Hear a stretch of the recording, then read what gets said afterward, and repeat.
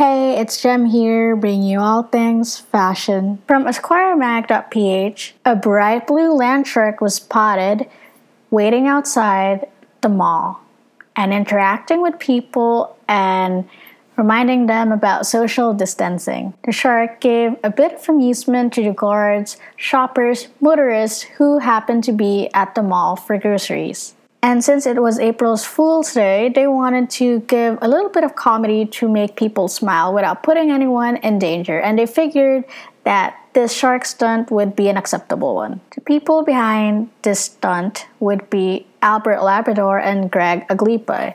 And it was Aglipa who was in the shark suit while Labrador was the one who took the video. I just wanted to share this story because I really love sharks for one, and growing up I really liked reading about sharks or watching shark documentaries, and other than that it was such a fascinating creature for me, and it really brightened up my day that I got to read something about a guy in a shark suit trying to make other people smile on April Fool's Day. I hope that this can brighten up your day even just a little bit this April Fool's, because I know that it's been hard for everyone.